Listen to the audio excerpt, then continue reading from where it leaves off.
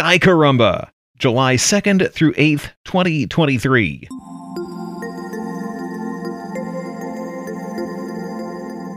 The first of 4 so-called supermoons in a row is this week. On Monday, full moon will be at 11:39 Universal Time at a distance of 361,926 kilometers between the center of the Earth and the center of the moon. The August 1 full moon will be closer at 357,510 kilometers. The August 31 full moon will be even closer, 357,356 kilometers. And the September 29 full moon will be farther at 361,658 kilometers.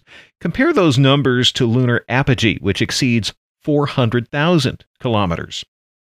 Having a close full moon means it will look a little bigger and a little brighter than average. Since this month's full moon is also on the same day as southern lunastice, it will seem especially close and bright to southern hemisphere sky watchers. The lunastice declination on the 3rd is 27.8 degrees south. The actual lunar perigee is the next day at 360,100 kilometers.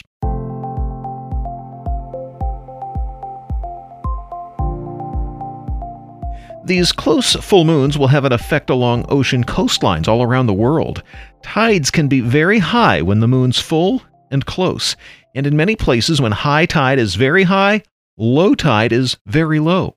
People generally understand that the moon has something to do with tides, but the most commonly held idea of how tides work isn't correct. Maybe for you it started in grade school when a teacher explained that the moon's gravity pulls on Earth's water and causes the tides.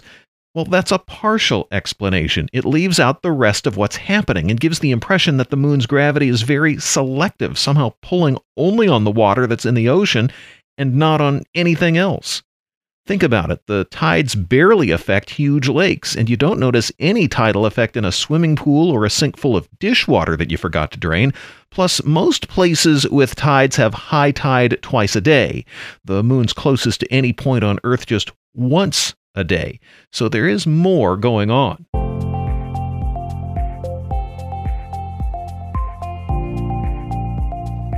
The moon's gravity is actually pulling on everything on Earth. That's how gravity works. If something has mass or energy, it's affected by gravity. Even light beams follow curved paths around black holes because the gravity's that strong. As the moon goes around the Earth, it tugs on its parent planet. Now, the Earth has more mass and tugs back, and the result is like when a big, strong adult and a small child pull on a rope in tug of war. The adult's harder to move, and the child goes along with the tugs, and so the moon goes around the Earth. That's not to say the moon's gravitational pull on Earth is inconsequential. Earth actually is nudged a little by the moon, and that's what causes the tides. It's comparable to having a glass of water and moving it back and forth on a tabletop. The water sloshes back and forth, getting high on one side of the glass and low on the other. You're moving the glass and the water together, but the glass and the water get out of sync because the glass isn't fluid like the water. On Earth, land masses aren't fluid, but water is, so the oceans get sloshed around in tides. You don't see the same effect in swimming pools and sinks because the containers are too small. The change in force is applied more quickly throughout the container and the liquid, negating any tidal effect. Same thing with the Coriolis effect, which makes ocean currents curve, but some people wrongly think has something to do with which way the water swirls when they flush the toilet.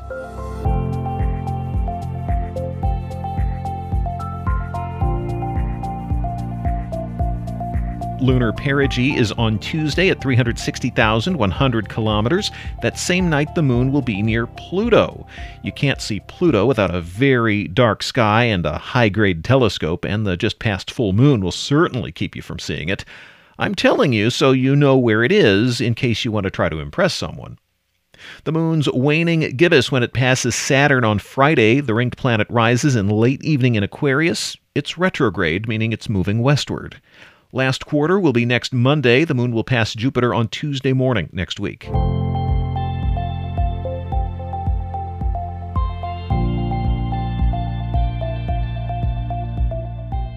You don't get to see Mercury this week. It was in superior conjunction on Saturday. Give it a few more weeks to come around from the other side of the sun into the evening sky. You'll have a good chance to see it late this month when the moon is near it on the 19th and when the planet's near Regulus on the 28th. Mars and Venus are getting close to Regulus this week. Mars will pass by Leo the Lion's bright star next Sunday and Monday evening. Venus will not catch up to Mars. It will turn around before it gets to Regulus and head sunward. Start watching the show this week.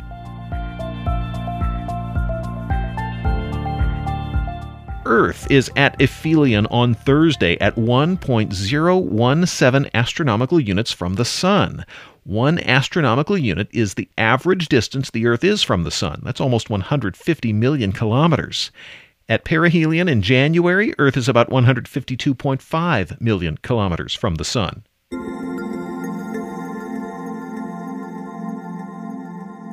Sky Caramba!